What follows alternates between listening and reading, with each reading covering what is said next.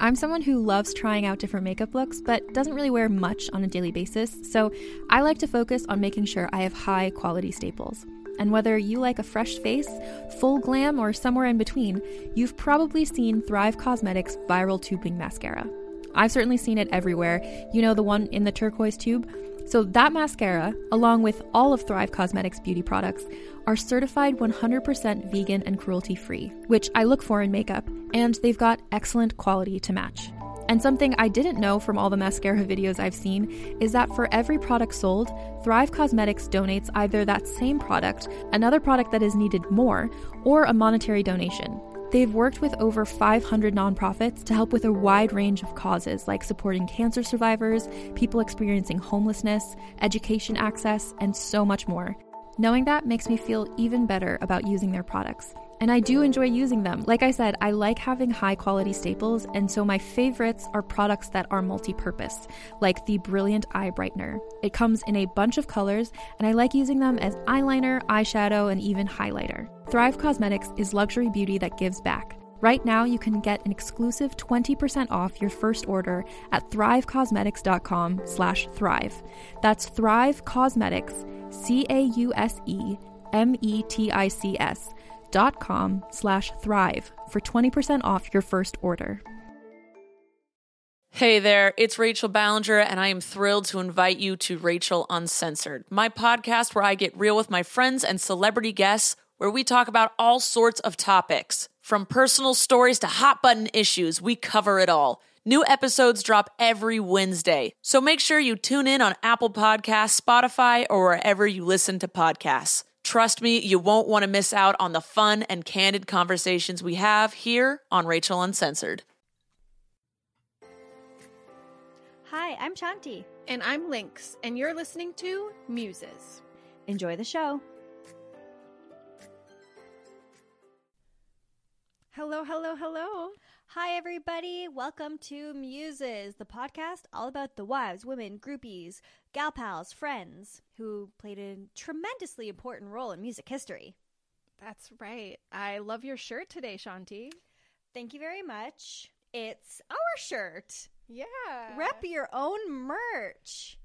That's right. We have merch for anyone who doesn't know that, and I will put that in the links for the episode as well in case you want to check that out, because it's so adorable, and it's been so much fun seeing all our friends and listeners send us pictures of them rocking out them. Everyone, all of the shirts look so good. Yeah, they're really comfortable. The logo turned out beautiful. We have 2 different logos to choose from, so I'm really happy with it. Everybody in my family has got one. Sent a mug to my mother-in-law, and yeah, it's just a great gift. Yeah, so please check that out. Anything else new? How's Dale? How's Chester? How's Callie? Everybody's good. Dale got his big boy crate today. So it's pretty much one of the biggest crates that you can get. And right now he takes up about half the size of it. But his other crate was just getting a bit too pinched, and he's such a good dog that we know he's not going to have any issues with having it too big of a crate. So we'd rather just do it now, let him grow into it, and he seems to be loving it. And I'm just having myself a nice, refreshing Caesar in my Rolling Stones. Ooh, I love it. I love it. Perfect. Perfect, because I do have some Rolling Stone stories in this. So good choice. Can I tell you something? Please. So I messaged you before we were going to record, and I said I'm going to walk to the store. I'm going to get some stuff for Caesar Mix. And if you're American and you don't know what a Caesar is, it's the Canadian version of a Bloody Mary, but instead of tomato juice, it's Clamato. It's like juice made of clams. I don't know. It's delicious. So I went to the store. I got vodka, Clamato juice, a Gatorade, Advil, and a chocolate bar. You are ready for this pumpin' Saturday night. Amazing. So on the way home, I stopped because I walked, and just outside on the grassy knoll outside the store, I cracked open the Advil, and I drank the Gatorade on the walk home.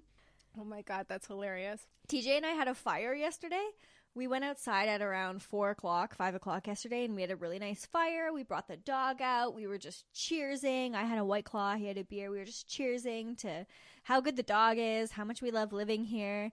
And then, you know, a couple of White Claws later, we're feeling good. And it's like, why stop now? It's Friday. Also, like, we're feeling great.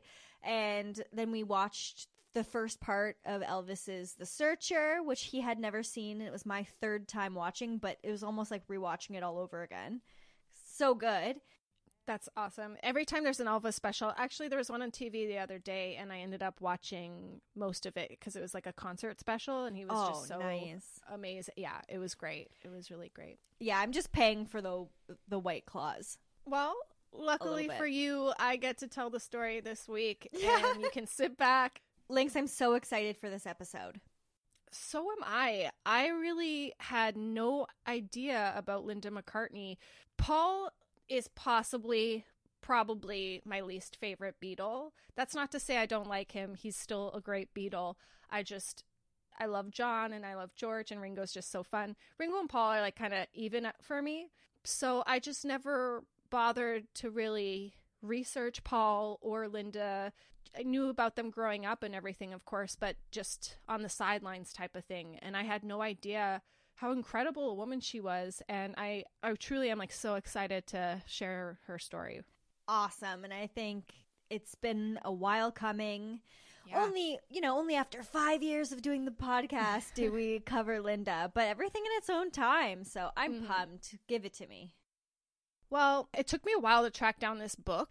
I took most of this from Linda McCartney, A Portrait by Danny Fields, who I also love and we talk about on the podcast once in a while. So when I found out that he wrote a book and that they were good friends for her whole life, I was very excited. I trust him. Yeah, exactly. And this book was really awesome too because while it is a biography, he puts himself in it and he shares stories from friends and everything. So it felt like I was reading how her friends want to remember her. Like if you were hanging out with them at a party and they brought up Linda, like this is what they would be telling you and everything. So it was really lovely to read. I just felt a wave of emotion come over me there. When I was finishing up this, of course, she passed away, and by the time I was writing that part out, I was like getting emotional. So hopefully I don't in the episode, but we will see. All right. Linda was born Linda Louise Eastman on September 24th, 1941. She was the second of 4 children, the eldest daughter of an upper-middle-class Jewish family from Scarsdale, New York. She had 1 older brother, John, and 2 younger sisters, Laura and Louise. Linda's mom, Louise, was the daughter of Max Linder, who founded the Linder Company, which was one of the first major department stores in Cleveland. And her dad, Leopold Epstein, was born to Russian Jewish immigrants, and he later changed his name to Lee Eastman. And his sister, Linda's aunt, was a woman named Rose Frisch, and she became a noted scientist who worked in women's fertility. She helped women's fertility movements. Very cool. Cool family, yeah. So Lee, her dad, worked in entertainment law. So he worked with musicians and artists and was really quite respected. Linda was already a muse by the age of 4 years old. Her dad was working with a musician named Jack Lawrence, and at his request, Jack wrote this song called Linda. It was recorded in 1949 by Buddy Clark. It went to #1 on the charts, and in 1963, it was re-recorded by Jan and Dean. Oh, no way. Yeah. So growing up, Linda was a champion horse rider. She was very much an outdoorsy type of girl. As a teenager, she discovered rock and roll, and that's sort of when she began to rebel in the usual ways. A classmate in the book describes her as an easygoing, sweet girl, well-liked, but not the belle of the ball type, but nice. She always had a smile on her face. And they also remembered that Linda loved to sing. Because her dad worked with artists, they were always around, and she was really taught to respect musicians, the arts, and everyone who was in that kind of scene, and she really had a passion for the art world growing up. She graduated high school in 1959, and she received an associate arts degree in 1961 from Vermont College. In 1962, she was studying fine arts at the University of Arizona. This is sort of when her interest in photography began. She started taking some classes, but her focus at the time was mostly on the outdoors and the horses and everything, not rock and roll stars just yet. She's so cool. She is so cool. She is so cool. Like, you don't even know how cool she is. Wait until I tell you. Okay. So that same year, 1962, her mother died in a plane crash. Oh, boy. Yeah. She says that she never really connected to her mother, but obviously that was still painful and really devastating for her father. So she went home for a bit, but she returned to school pretty quickly, saying that was her escapism from all of that. She almost immediately got pregnant by her boyfriend at the time, who was a man named Melville C. They get married, and she gives birth to her daughter, Heather. But within a year, they're separated, though it took till 1965 for the divorce to finalize. I looked up Melvin. There's not much you can find on him. He was a geologist. He took a job in Africa. He wanted them to come. Linda didn't want to go, and their relationship dissolved pretty much after that. He died in 2000. He was 62. Mm. I don't think he was involved in Heather's life. I didn't read anything about him being involved in Heather's life after that, but Okay. maybe he was. When her marriage ended and school sort of was off the table, her father refused to help support her anymore financially. So she decided she was going to move to Manhattan with her daughter, Heather, and she found a one-bedroom on East 83rd Street for $180 a month, which is insane. That's like the Upper East Side where all the rich people are. Okay. So that place would be like well over $2,000 now for like a well over. Linda ended up getting an editorial assistant job at Town and Country magazine. She didn't really want to be working like a stuffy type of job, and for her it was just like biding her time until she could figure out what she really wanted to do. Around this time, she began dating a man named David Dalton, who was a photographer. David said that Linda was really into the photography aspect and wanted to learn everything, and said to him, "If I don't learn to do something well, then what's to become of me?" Mm-hmm. So he began teaching her all that he knew. He was actually just getting his start in music-related photography. He worked for Hullabaloo magazine, and in the book he talks about how once he started bringing Linda around, he really realized how much her energy and beauty and just herself really like magnetized the bands and made them focus in a way that he wasn't able to get them to focus. I like that. Yeah. Denny's book starts actually with Linda finding an assignment for Town and Country to meet this new up-and-coming band who were doing a press tour thing on a boat. This band was the Rolling Stones. Hey. So David didn't get a pass for it, so David asked her to shoot it for Hullabaloo as well. Linda does the assignment. She gets her first photos of the band. They're fantastic photos. You can look them up. They're amazing. And on this day, she officially meets Danny Fields as well. So, Wow, so pretty early on. yes, very, very early on. I don't know if I knew that the Rolling Stones did a press tour on a boat. It's so stupid. And I heard that, like, some of them, like, Charlie was like, what the hell are we doing? But Mick and Brian and Keith, you know, just were their silly selves. And if you look up the photos, you can see that they're just being silly and having fun. And So would I just Google Rolling Stones Linda Eastman or like Hullabaloo? yeah, look up Rolling Stones, Linda Eastman. There's like a great one of Brian Jones. There's ones of her sitting on the couch with them. Oh, they come up right away. Yeah. Danny Fields missed the boat, so he actually asked Linda, can I use any extra prints that you're not going to use and that Hullabaloo's not going to use? So she said, yes, no problem. So this was her first photography assignment. Wow. This is what David says about the photos.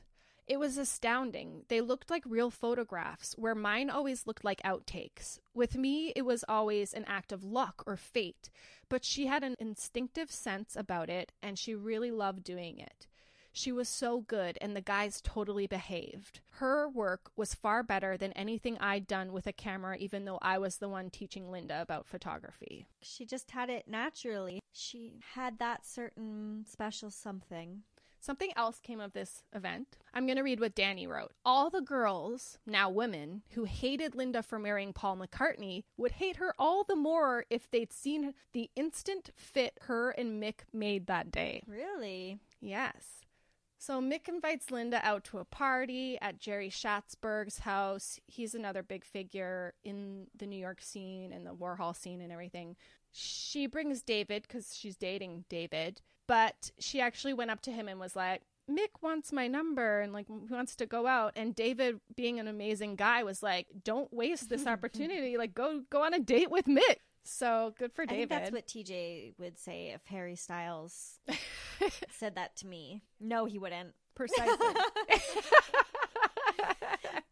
Well, that's what you want to hear. And again, they're like in their early 20s and, you know, no one's committed here. So Linda's best friend, Christina Berlin, at the time, she's also one of the Warhol crowd, Bridget Berlin's sister. She looked after Heather that night and says that Linda came home all disheveled around 5 a.m. So it looked like her and Mick had a great night together. Good. Yeah. Linda's quoted in the book saying, "This is when my life really began.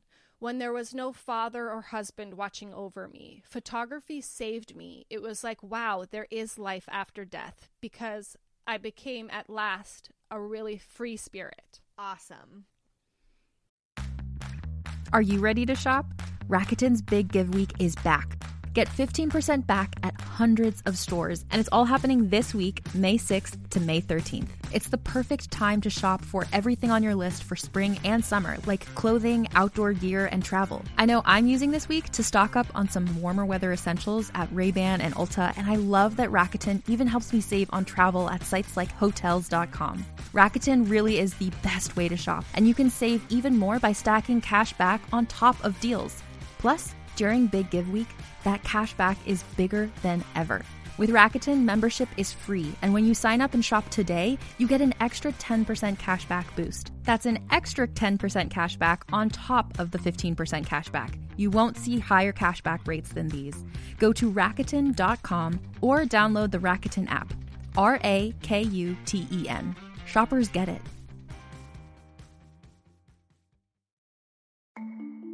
As a podcast network, our first priority has always been audio and the stories we're able to share with you.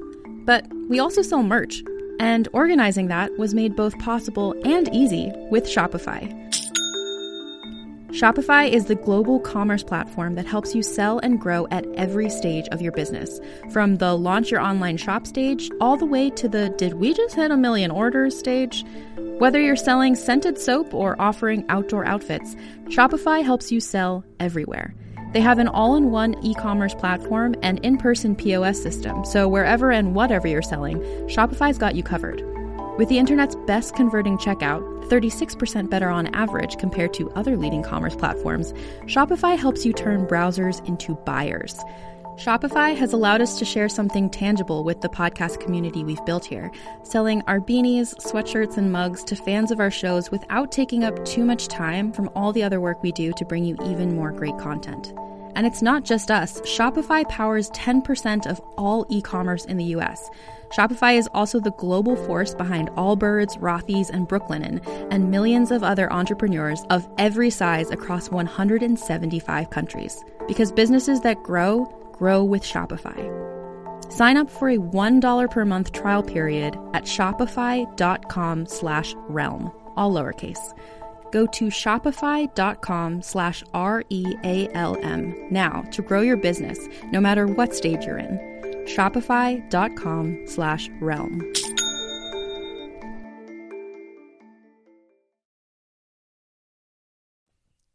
So just a couple photography hits for her. She photographed Clapton for Rolling Stone magazine, and she became the first woman to have a photograph on the cover, and that was May 11th, 1968. And after marrying Paul McCartney, a photo of both of them was on the cover, so that made her the only person to ever appear on the magazine's cover who was also the photographer. Oh, that is so cool. Yeah.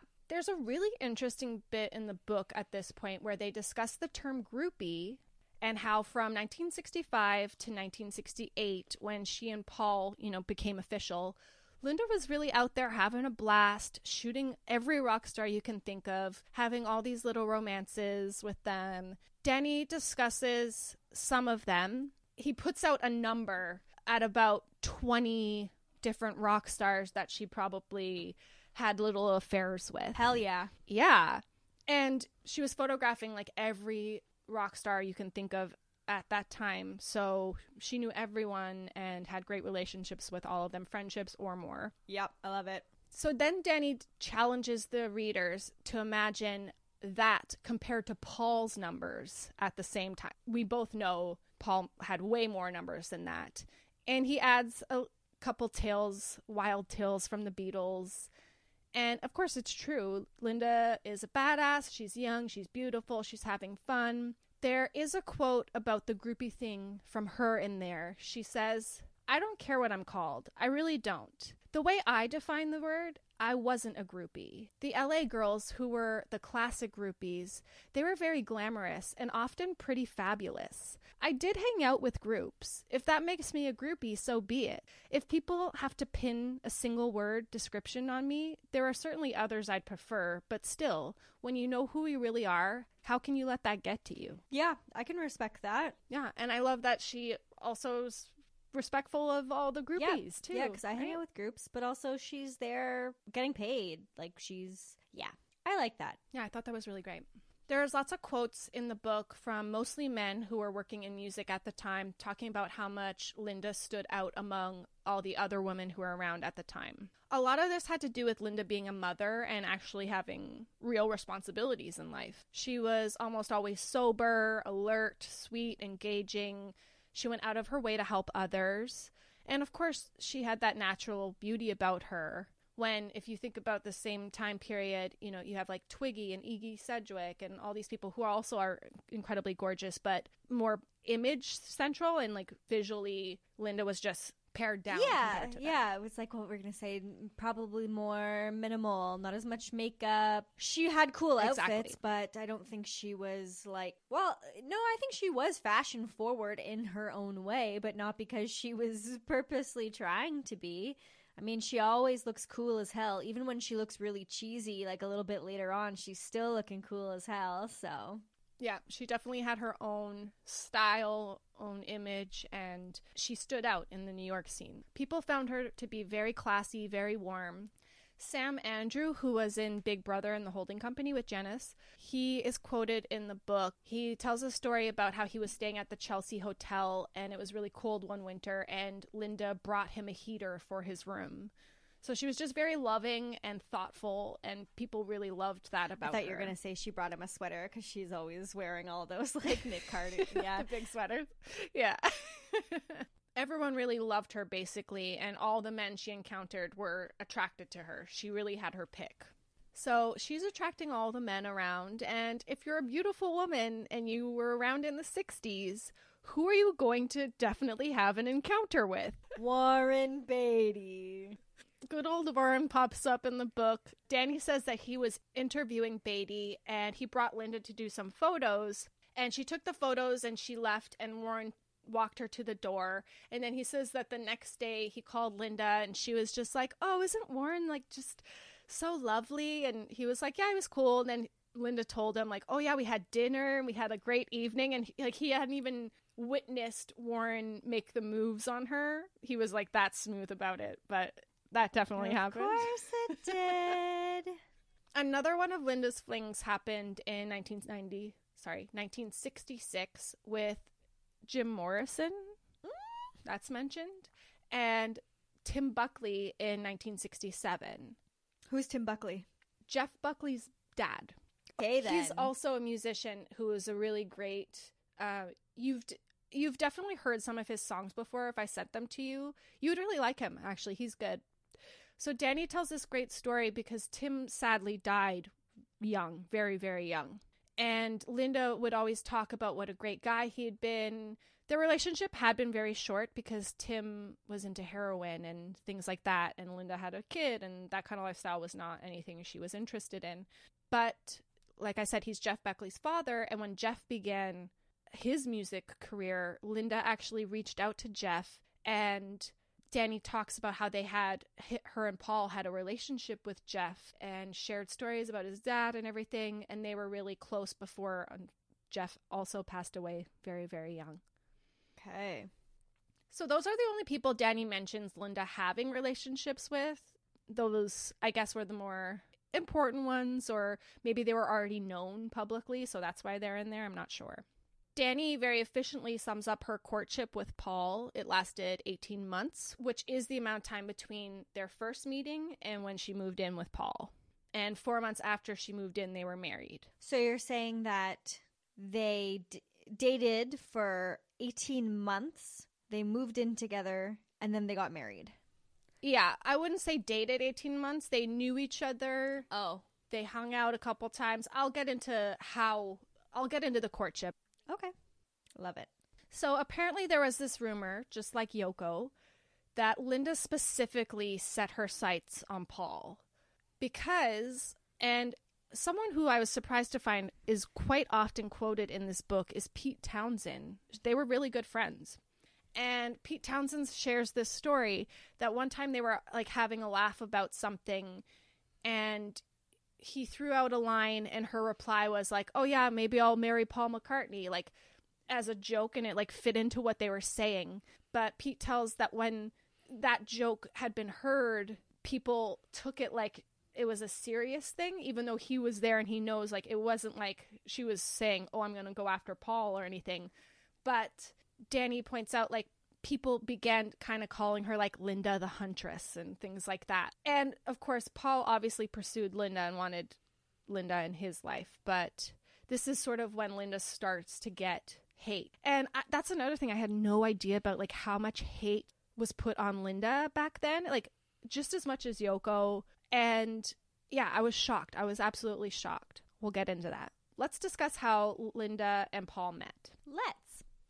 In 1967, Linda went to London to photograph some bands for a book she was putting together. One of the bands was the Animals, so she went to a club with them after called Bag of Nails, and Paul was there. So Paul sees Linda, and he immediately says that he was drawn to her smile. So Paul immediately walks up to Linda and introduces himself. So they hang out for a bit that night, but nothing happened. And a few days later, there was a press conference for Sgt. Pepper, and Linda desperately wanted to attend and made sure she was able to. You can look up those photos as well. I sent one to you recently of Paul and Linda from that press conference. Yeah, I saw that picture. It was awesome. You can see just how much they're engaged with each other, and to know that was so early. I always thought that was like when they were dating, but no, he was still dating Jane Asher at this time, I should say. Oh, interesting. Well, when you've got chemistry, you've got chemistry. Yeah, they hung out that day. They had a great time. Then she goes back to New York, and she announced to multiple people, including Danny, "I am in love with Paul." She immediately knew. They had only spent about like an hour or two together and never alone, but she was like, "Oh my God, Paul McCartney is amazing." They didn't see each other in person again for almost a year, but Paul would call her about 4 or 5 times during that period, so he definitely was keeping in touch with her. But like I said, he's engaged actually to Jane Asher at the time. And Danny says Linda really never faltered in her certainty that they were meant to be together. So she was like, "I'm just going to wait this out. Like, it's all good." And who knows what Paul was telling her on the phone and everything. Maybe she knew things that other people didn't. In 1968, Paul and John visited New York City for a week. Apparently it was like very hush-hush because they didn't want everyone to know the Beatles were there. And Linda was one of the only people allowed to see them. Hot. Yeah. Apparently they did not cross any lines, but they got to know each other a little bit more in this time. A few weeks later, Paul flies to LA and he calls Linda and he says, "Hey, I'm staying in LA. Like, why don't you fly over and hang out with me?" Linda's friend in the book says The only time I ever saw Linda display any anxiety was the night before she left for LA. She was remarkably girlish, coy, shy, and nervous. Yep. I can just imagine like the butterflies and everything. Wow.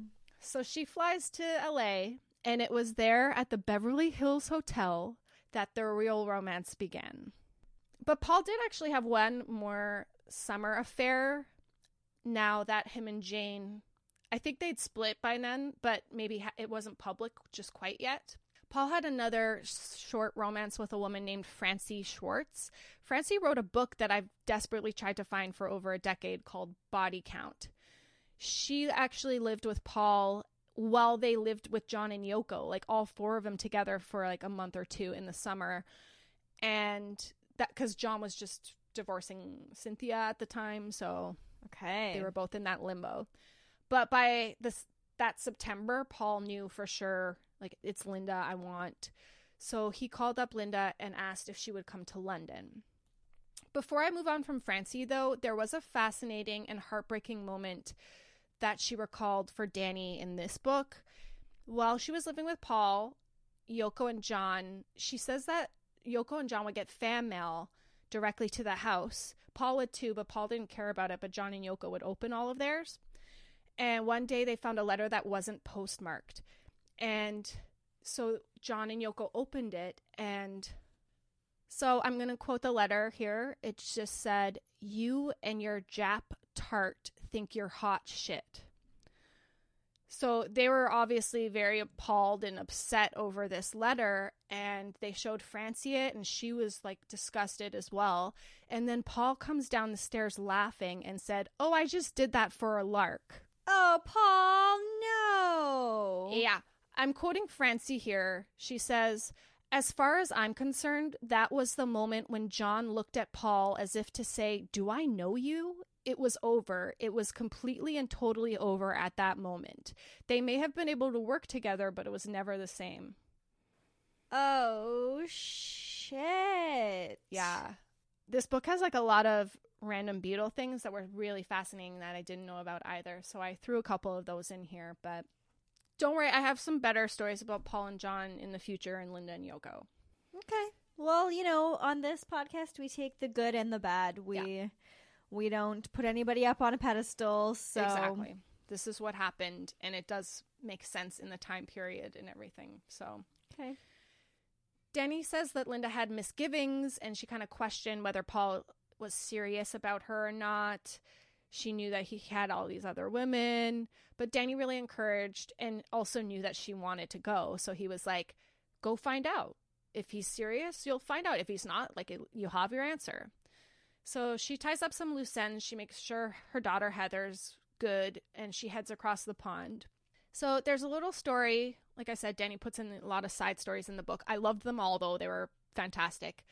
Nico was actually staying with Paul at the time. Nothing romantic between them happened, but apparently Nico was like in a desperate place at the time, and she had no money. And Paul offered her a place to stay, thinking it'd be a few nights, but she kind of just moved in for weeks. And he had to get Paul Morrissey, who's part of the Roar Hall scene, to come and get Nico so that she'd be gone when Linda arrived. That's probably for the best. Yeah. He was like, "I don't know how to ask her to leave." But she vacated, and Linda, in September of 1968, arrives. So Danny sums up the Linda and Yoko situation pretty well. He says, "Linda and Yoko will forever be known as the women who broke up the Beatles, as if there were a need to blame something that might never have happened or had already happened or would have happened anyhow on two women who did nothing worse than love their men, each in their own fashion." There we go. It's interesting that no man was ever held responsible for this ephemeral event. Yeah. Very true. Very true. McCall's magazine in 1971, they actually published a story called "The Two Women Who Broke Up the Beatles." Cool. Ugh. So Danny discusses in the book how Paul and John's friendship and writing relationship had really shifted. Obviously, they're not the focal points anymore and never would be again of each other's lives. They're meeting these creative, fascinating women that they're building partnerships with as well. Yep. And they're both very different, but both exactly what each man looks for in a partner. So it's natural for them to dissolve. Paul and Linda are getting to know each other really well, seeing how right they are for one another. And Linda calls her daughter Heather every night. Paul's talking to Heather on the phone. Paul is kind of creating a family now, while his old family, the Beatles and that group, are disintegrating, right? That's right. After a few weeks, Paul and Linda went to New York to see Heather and to have Paul meet her dad and brother. They spent a few weeks in New York together, and this is very important. Linda really avoided all of her friends. She says that was kind of Paul's idea. She took him all over, but would avoid places that she knew she'd see familiar faces. Though they did see Bob Dylan and his wife Sarah, and Linda took photos of them. Oh, yeah. But for the two of them, it couldn't have gone any better. They met her dad. It went well. Linda's daughter, Heather, became very close immediately to Paul. And by the end of the trip, it was decided all three were going to head to London and be a family together. hey. At this point in the book, Danny describes the Beatles' super fans who go, beyond and do take it too far. We know there's a lot of them. Apparently, they had a name for them called the Apple Scruffs. They would stake out Paul's house every day. They'd sometimes break in. They'd do crazy things. At first, Paul tried to be nice and would let them walk his dog or something to, try to give them something in return for, I guess, more privacy or something, but it didn't really work. They were very possessive, and they all loved Jane Asher because she's this British icon as well. So they were not happy that that ended, and now he has this new American girlfriend who's this girl. They really, really detested her. Imagine those people on TikTok today. Oh, yeah. They would thrive on that app. They would shout mean things like, go back to America. They'd boo at her. They'd hiss at her. They would try to trip her when she would leave the house. It got so bad that she couldn't leave on foot. She'd have to get a car to come, and then they'd attack the car. On their wedding night, actually, one girl pushed a flaming newspaper through the front door. It was scary at times. Luckily, Paul had a farm in Scotland, and that was a nice escape away from the madness. Oh, I bet it was beautiful. Oh, yeah. She loved it there, too, Linda. By December, Linda was pregnant. Mm-hmm. And I think it was on Christmas Day in 1968 that Paul asked Linda to marry him. But apparently he'd asked her more than once. But that's when she says yes. Okay. Linda said, Paul and Heather were becoming really close, and that was so important to me. And Paul and I loved each other. He told me he fell in love with me the first time we met, and that was so sweet of him to say, whether it was true or not. What really mattered so much to me was that he would always tell me that he was falling more and more in love with me as time went on. So beautiful. Yeah. So as I mentioned, they went to New York, and she avoided all of her friends. Mostly, I think, and Danny thinks, because all of her friends were press people. And first of all, they wanted their trip to be private, but this is also when the Beatles are kind of splitting up. So there's a lot going on. Yeah. Yeah. Most people didn't hear from Linda for well over a year, like Danny, who got a random postcard once. And there's a woman named Lillian Roxon. I want to do an episode on her one day. She was a journalist, and she was a great friend of Linda's. This sounds familiar. Yes. The name. Yes. They had a falling out because I think Lillian felt like Linda just tossed their friendship aside when she met Paul and all of that. And people really took that personally from Linda. I can see that. Danny also suggests that one of the reasons she dropped her friends was because her dad might have told her to stop talking to them. Because at this point, Paul hires Linda's dad and her brother to be his lawyer and manager. So it's Paul and the Eastmans versus the rest of the Beatles as they're going through their final year of everything and business issues. I think the other Beatles were working with Alan Klein, who also worked with the Stones. Okay. So I'm not going to go deep into that. There's plenty of Beatle books about that. Yeah. Linda was very disconnected with the business stuff. Obviously, that wasn't her band. It wasn't her focus. But that's what's going on in Paul's life. And of course, that's affecting her. On March 12th, 1969, Paul and Linda were married. Paul apparently bought her a 12-pound ring like the night before. It wasn't a huge deal. They were married at the registry office. Heather was there. As in it cost 12 pounds or Yeah. it weighed 12? Cost 12 pounds. I'm sure she got an upgrade eventually, but yeah. And of course, there were tons of angry fans there. They put out a press release. Ugh. Then by August, their daughter Mary was born. So normally this is the happiest time in a relationship, but this is all while Paul's spiraling into a deep depression over, what's happening with the band. So their first year of marriage was not this rock and roll dream. It was very dark times. Paul says, "I was impossible. I don't know how anyone could have lived with me. For the first time in my life, I was in a scrap heap. In my own eyes, I'd never experienced it before. It was so bad on Linda. Let's just say I wouldn't have liked to live with me. I don't know how Linda stuck it out." Yeah. Linda says she just told herself, be there for him. Just be there, be there. And that's what she did. She stuck through it. And when the news officially broke about the Beatles splitting up, apparently Paul spilled the beans, even though he made a deal with John that John would publicly announce it. So just stupid bullshit with those dudes. But Paul's in a dark space. Linda's encouraging him to write music and everything. He begins to work his way out of his fear and depression, and he starts working on his solo album, all of which he credits to Linda. In 1970, he releases his first solo album, McCartney. The first song he wrote for it was The Lovely Linda. It's interesting to note that Paul is feeling sad and insecure about his split with Lennon, and he's always had this creative partnership, and so he's, of course, going to question his abilities as a solo artist. But then he realizes, oh, wait, I do have this other partner I can lean on, and that's Linda. And John did the exact same. Yep. They both ended up making music with their partners after kind of losing the partnership they had with each other. Mm-hmm. A little codependent personalities. Absolutely. Apparently, it really did bother Paul, much more than Linda, that the public refused to give her the credit she deserves. So this is where Danny Field sort of comes back into the picture. Linda begins to connect with her old friends again.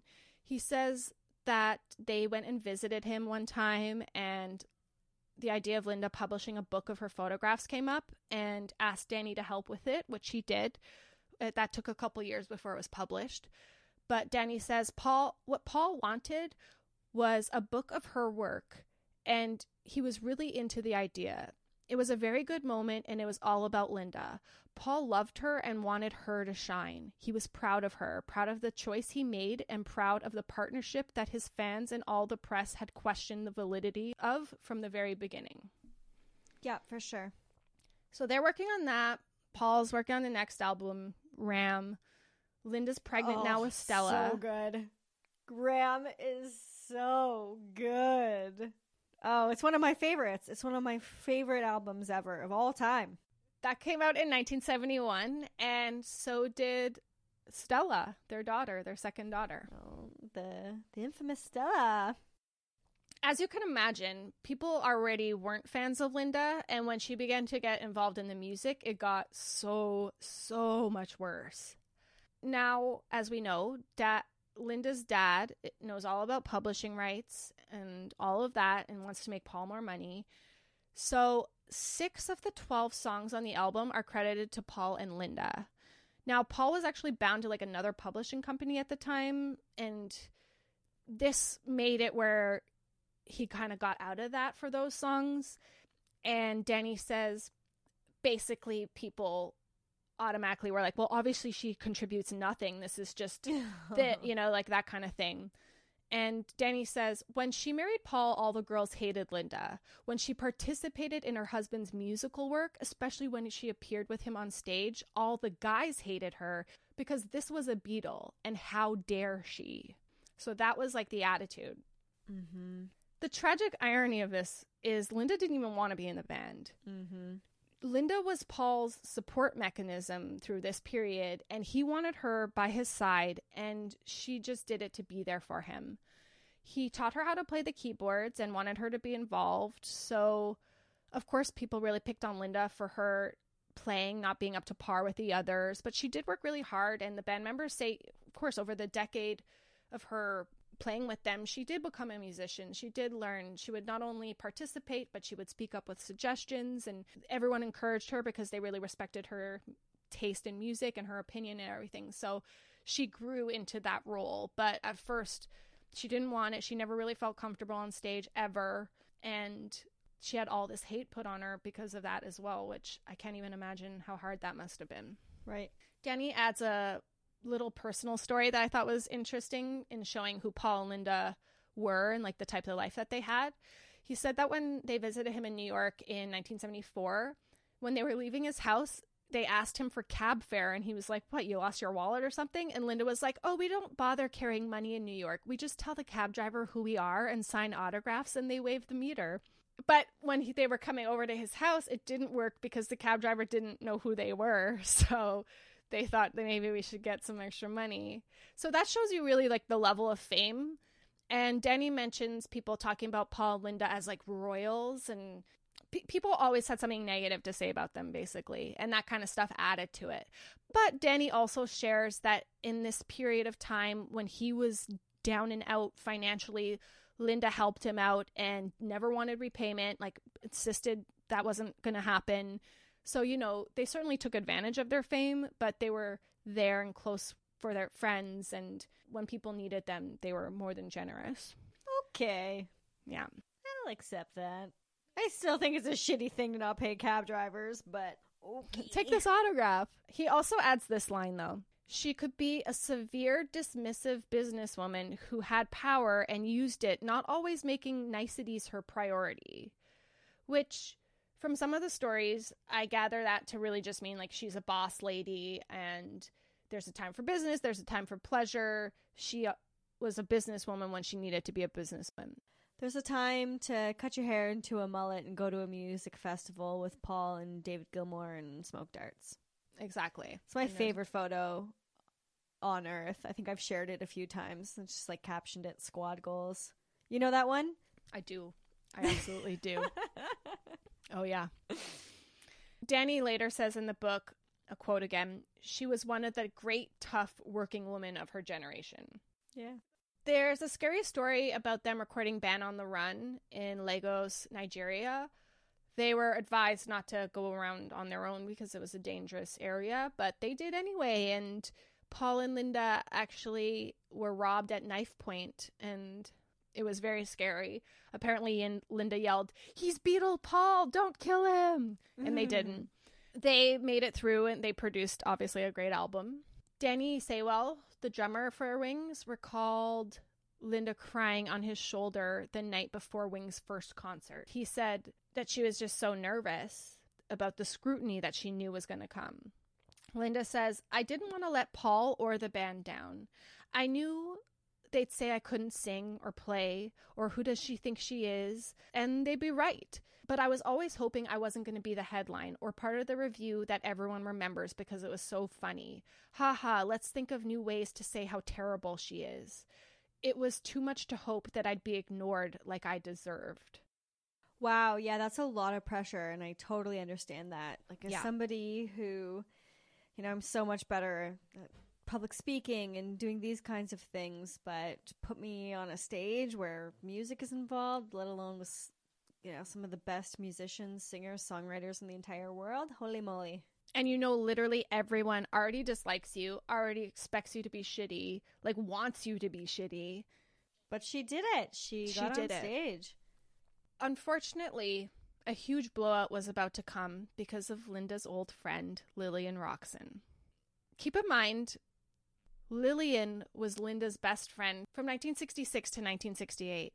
Lillian wrote a loving tribute, actually, to Linda when she married Paul, but as the years progressed, she was feeling more and more neglected by Linda, who never reached out, because I think Linda felt weird because they did have like a falling out. And Danny says that like he would try to get her to call, but neither of them made that first move. And things very, very much soured. So Lillian was this really respected journalist, especially in New York. And Linda actually kind of had protection from bad press because of Lillian, and like everyone knew their relationship. You know, you don't fuck with Linda or Lillian would come for you. You don't want Lillian an enemy. But in 1973, Lillian wrote what Danny says is the meanest piece she'd ever written. It was a review on a TV special about Paul. I have to read it. No. Yeah. I mean, I want to hear it. Keep in mind, this is like her old best friend. Did you see them in that pub scene? Paul as congenial and friendly as all get out. Linda positively catatonic with horror at having to mingle with ordinary people. TV special or not, she didn't crack a smile once in that scene, except for a little Novocaine grimace after. I suspect Paul had given her a good hard shove in the ribs. Take away Linda's ringlets, her picture hats, her tambourine, and what are you left with? Sweaty, pudgy, slacked-mouthed Paul McCartney trying to get across what essentially turned out to be little more than bland, easy listening. Not a soul I talked to afterward could remember the names of most of the songs in James Paul McCartney, but they certainly had names for Linda's varied hair arrangements. Her Stevie Wonder multi-braid, her Los Angeles groupie Moulin Rouge top knot, her modified Bette Midler 40s page boy, her quite unforgettable David Bowie split-level crew cut. Fucking love that haircut. Paul revealed himself to be little more than an incredibly generous husband and a great piano player, when he could get the keyboard away from Linda. You Are My Sunshine sang the people who gave the Beatles their original vitality, and Linda sat, with her teeth relentlessly clamped in a Scarsdale lockjaw. I could have wept. Linda comes across as an incredibly cold and arrogant figure, coming to life only when the TV cameras are focused right on her. She's a great beauty, and someone should forget about Paul, and make a movie with her. She obviously is dying to become a star, you can tell. I just had my mouth open that whole time. Point where she was being protected by this woman because of how vicious she could be, and then there you go. She felt she had been crossed by Linda, and sounds like there was a lot of jealousy in there, and yeah. Obviously Linda and Lillian were both very much hurting from what they did to each other and their friendship dissolving the way it did. And sadly, Lillian passed away just 4 months after this piece came out, so they never had a chance to talk and make amends. And Danny says that Linda told him it was the biggest regret of her life not being able to make up with Lillian. Yeah. He also said that when they discussed the piece, Linda never said anything about what she said about her, only that Lillian didn't need to be that mean to Paul. Yeah. Of course, I guess Linda understood it was coming from a painful place. But still, that's what the public is reading about Linda. And with Lillian's piece came more like it. In 1975, the Village Voice had an article, and the headline was, Linda, who does she think she is? Mrs. Paul McCartney? Another woman who knew Linda from the New York years wrote that piece, and was also disapproving that Linda abandoned her friends. So she wrote an angry piece as well. Brutal. That woman was interviewed by Danny for the book, and she actually says that she's been guilt-ridden about the piece since it was published, and that it was karmically hideous. Mm-hmm. I'm not going to read the whole thing, but there's one line in it which really says it all. She wrote, somehow, from the tone in Linda's voice that afternoon, I wouldn't have put it past her to secretly believe that she was really better than Paul. It's just crazy. And to know that she's not that person at all, it just, I can't imagine how hard that must have been for Linda, reading these kinds of from her friends. Mm-hmm. So yeah, this is what the public's believing about her at the time. And Danny says that story was a sensation, the ultimate in Linda bashing, the ultimate in fame bashing. And it actually went so far that other celebrities and their agents were now calling magazines being like, if you ever write something like that about my client, you'll never speak to any of my clients ever again. That was such a... Because I guess if you think about it, most reviews and stuff tend to be more favorable, but those were just total vicious pieces. Yeah. So over the 70s, Linda got used to the comments that were happening all the time, and she started to gain a confidence both with press and musically, of course, and she started to speak up for herself in interviews, and she started to kind of address those things. Danny discusses their multiple drug busts in the book. I'm not going to go into detail. It was always marijuana, and therefore ridiculous. But I'm letting you know it happened because obviously that was another thing they were constantly having to deal with on tour that was stressful and scary. Like, things would happen in different countries and you don't know how they're going to handle it. But again, it was just marijuana. It's ridiculous. Mm-hmm. So from 1971 to 79, when Wings recorded 7 albums. Oh, Linda, wow. Right? Yeah. Linda also had another child in 1977, their last, James. She was pregnant while recording London Town. I haven't mentioned this really, but Linda and Paul really, really cared about their family unit and their kids and were very much hands-on parents. They asked their kids, do you want to come on the tour? And of course they did. So they were always all together. Everyone who talks about them and the kids in the book, they were always amazed at how beautiful their kids were and how loving that whole family. It sounds like the perfect family. So that's what's happening personally with them. And someone also mentions, which people don't think about, is Linda is touring full-time and she's a full-time mother. And while Paul gets to rest backstage before the show, Linda's not resting. She's being a mother and she has to go out on stage after too. So she was, of course, hustling back then. Yeah.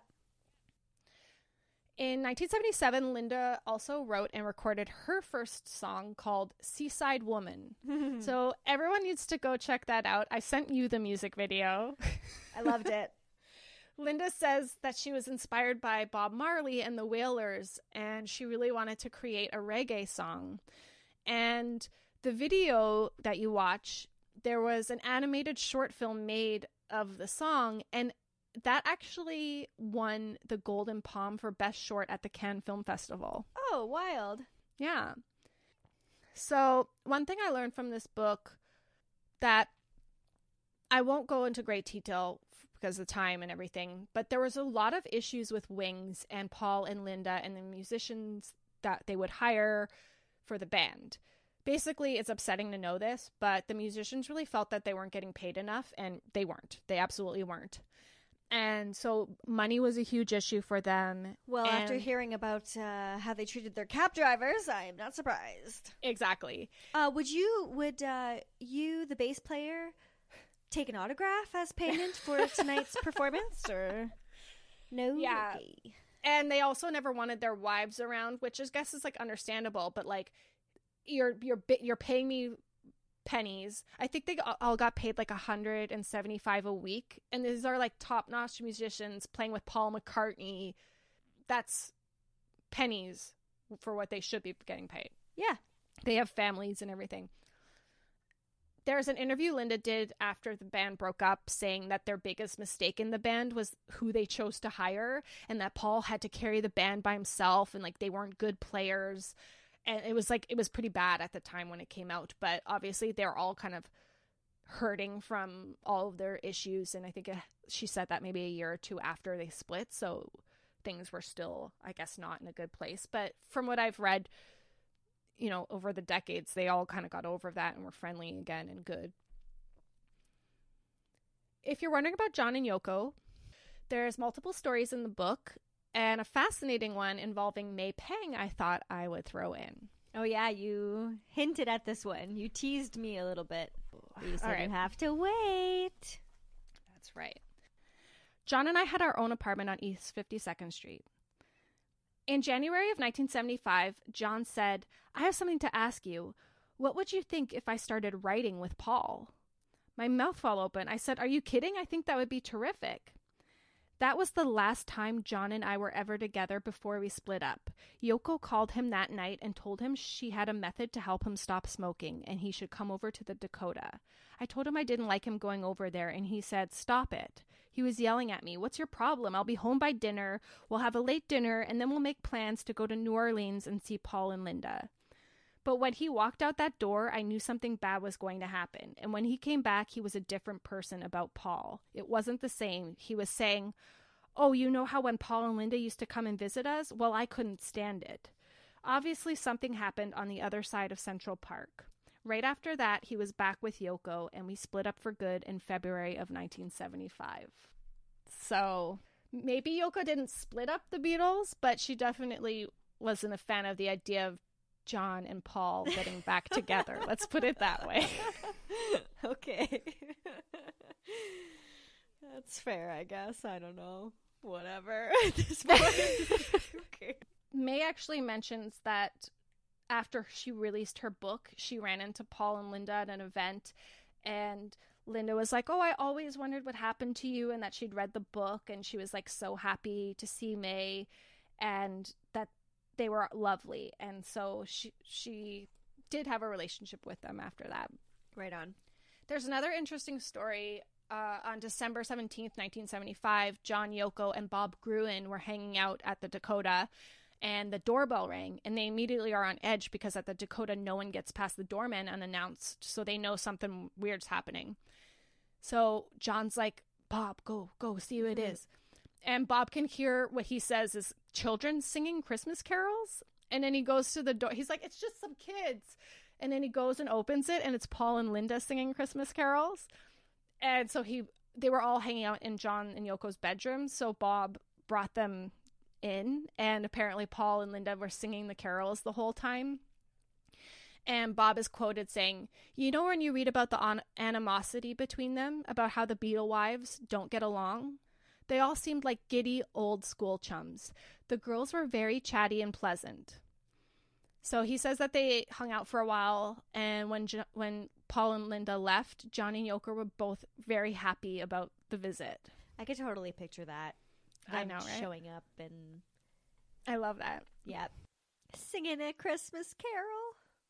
Apparently the last meeting between them happened in 76, but Paul and John kept in touch over the phone. Okay. The McCartneys were at home in Sussex when they got a call about John being murdered. Linda says, my God, it was a horrible day. I remember everything. I'd just taken one of the kids to school and Paul was home. I drove into the driveway and he walked out the door. I could tell by looking at him that something was absolutely wrong. I'd never seen him like that before. Desperate, tears. I can see it so clearly, but I can't remember the words. I just see the image like a picture. There's a story about Paul and Linda going to the Dakota and visiting Yoko shortly after it happened. This is Paul talking. We cried so hard, you know, we had to laugh. Yoko wanted to get us something to eat, and she mentioned caviar. We all said, let's do it. Her houseman brought it in, mumbling, and backed out, and there was a caviar tin with just a little bit in the bottom. Her servants had eaten it all. So I said, let's ask for some wine. Sure enough, when it arrives, there's a quarter left in the bottle. They had all the wine, too. We were just hysterical, and the relief was indescribable. So unfortunately, for years after this, Yoko and McCartney didn't have the warmest relationship because of all the Beatle issues. They're still battling like money and things like that. I heard that Yoko was maybe supposed to help get the rights for the Beatles songs that Michael Jackson ended up getting, and that really affected their relationship. But again, over the decades, all those issues have been resolved and there's no hate there. It's been stated that by 1971, Paul and Linda were vegetarians, but in the book, Danny says that's not entirely true. And I mean, we know that's not true because of the Yoko caviar story. Oh, right. So he says it was like a process for them. It was gradual. That's also how they try to encourage their friends. Like, one meatless meal a week is better than none, right? Right. So, of course, over the years, Linda began to get more and more passionate about animal rights. In the book, Danny comments that as her kids got older and needed less nurturing, she kind of turned that mothering, nurturing side of her toward animals and saving animals. And she really, really cared about them. In 1989, she put out her first vegetarian cookbook. She's got a lot of them. I looked them up. I'm going to try to find a couple. For years in the 80s, Linda actually worked really hard to learn and promote meatless frozen foods. And in 1991, she actually introduced her own line of meatless frozen foods, which was a massive success in England. She tried it in the States. It wasn't a success, but it's still going strong over there. Her company is, you can check it out, Linda McCartney Food. There's a UK site. They do meal kits, and all the food looks so delicious. But after Linda passed away, it was bought by another company. So I don't think the McCartneys are involved in it anymore. Chrissy Hind, who is also an animal activist, talked about how Linda would always be telling her how many dinners they'd sold. But it wasn't like, look how successful I am. It was relating it in terms of how many animals' lives she saved. I live out in the country, and so I pass cows on an almost daily basis. And yesterday we went out for a drive, and I saw a little baby calf with its mom, and I was like, look at the baby. And then I feel so guilty because I'm like, I'm going to eat you later. Yeah, I've been a vegetarian since I was like 11 officially. Well, my dad is one, so I kind of grew up with it, and yeah. Not a huge fan. There's so many good options now too. Yeah. So this is where Linda's public image really did begin to change, and people began to see her for the beautiful woman that she was and that all her personal friends knew her to be. And she became very outspoken advocate for animal rights. And Paul did too. Together, they supported a lot of different charities and things like that, PETA. And she was really regarded as like the first celebrity to really publicly talk about animal rights and bring attention to that. And they credit her for like really initiating change. Yeah, and then I just learned like last week, and I think it was but your friend told me, your friend who's the big Simpsons fan. Yes, I was just going to mention Sarah. She said that when Paul and Linda were asked to be on The Simpsons, the episode where Lisa becomes a vegetarian, they said they would as long as Lisa Simpson, the character, remained a vegetarian for the rest of the Simpsons franchise. Yes. So that was a yes. I loved that. And I think that was probably my introduction to Linda McCartney as a child, and that's why like I didn't even know that there was all this hate about her. I just knew her as like the vegetarian, you know, that married Paul McCartney, and again, like I lived a vegetarian life too, so I thought that was so cool. Like I had no idea all of the struggles that she'd been through before and the hate and everything. So it's nice that she did get to experience that shift as well before she passed. Yeah. It was in 1995 that she was diagnosed with breast cancer. So let's do the math. How long has she been with Paul at this point? They got together in 1968. Wow. Yeah. Wow. What a long relationship. Yeah. Yeah. Danny says that Linda called him and told him, oh, they found a lump and I'm going to get it checked. And by April 17th, 1998, she passed away. It was really quick. And she was just 56 years old. Danny says that he saw her multiple times during those like 16 months or so, but she really didn't mention the cancer. She never talked about it in the press. So when Linda passed away, it was a shock to many, except in her inner circle. By the time that they discovered the cancer, the prognosis like wasn't great at all. And of course, Linda went to the best doctors that they could find, but unfortunately, it just was too far gone. That's so sad. Yeah. When Danny heard the news, he called Paul immediately, and he says that Paul picked up the phone and said, "Wasn't she beautiful, Danny? Wasn't she beautiful?" Oh. And he says that Paul ended up consoling him on the phone, even though he called to console Paul. Yeah. It sounds like Linda's memorial, which was at Riverside Church in New York, was just absolutely beautiful and filled with amazing celebrities that were all, of course, her dear friends that knew her best, and they all went up and shared stories and everything.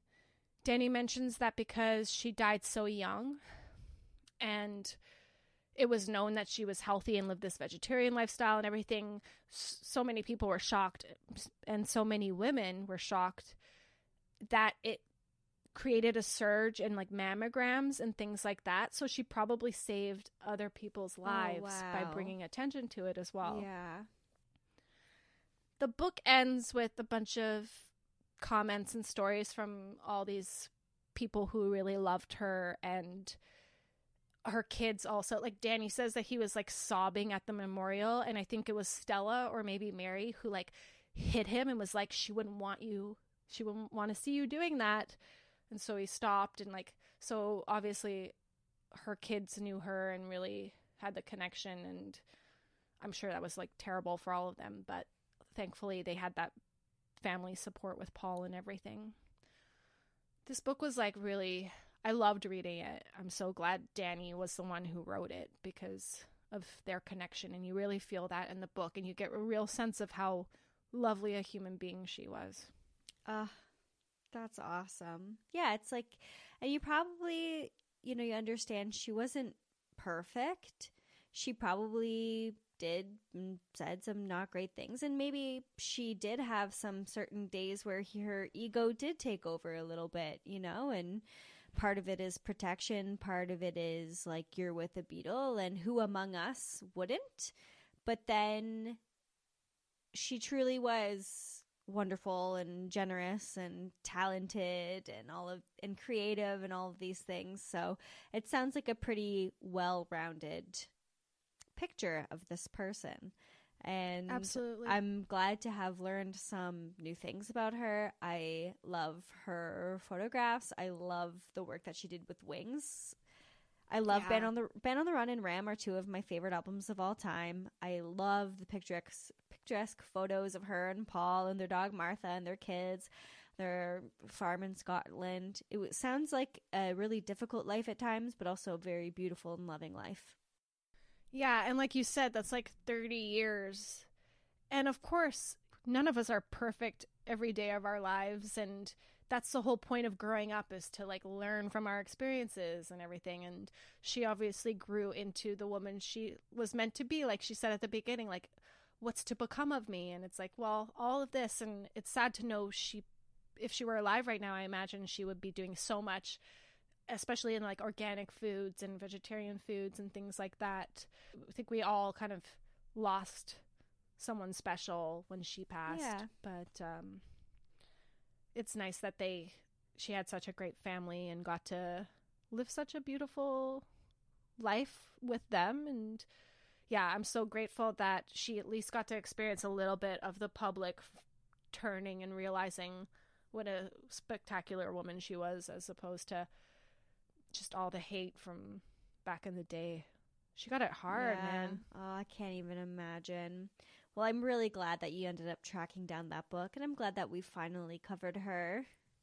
Me too. Great job. Yeah, it was about time. Thank you. Well, thank you. I love you. I love you. Oh. Well, thank you, everybody, for listening. We're really appreciative and grateful for you. I'll put all the usual links in the show notes for our Patreon, our TikToks, our Instagrams, our merch, all of that. You can find it there. And thanks so much for, as always, listening and supporting us. And we love you guys too. We love you too. And we'll see you next week. See you next week. Muses is researched, edited, and produced by us, Chantel Lemieux and Lynx O'Leary.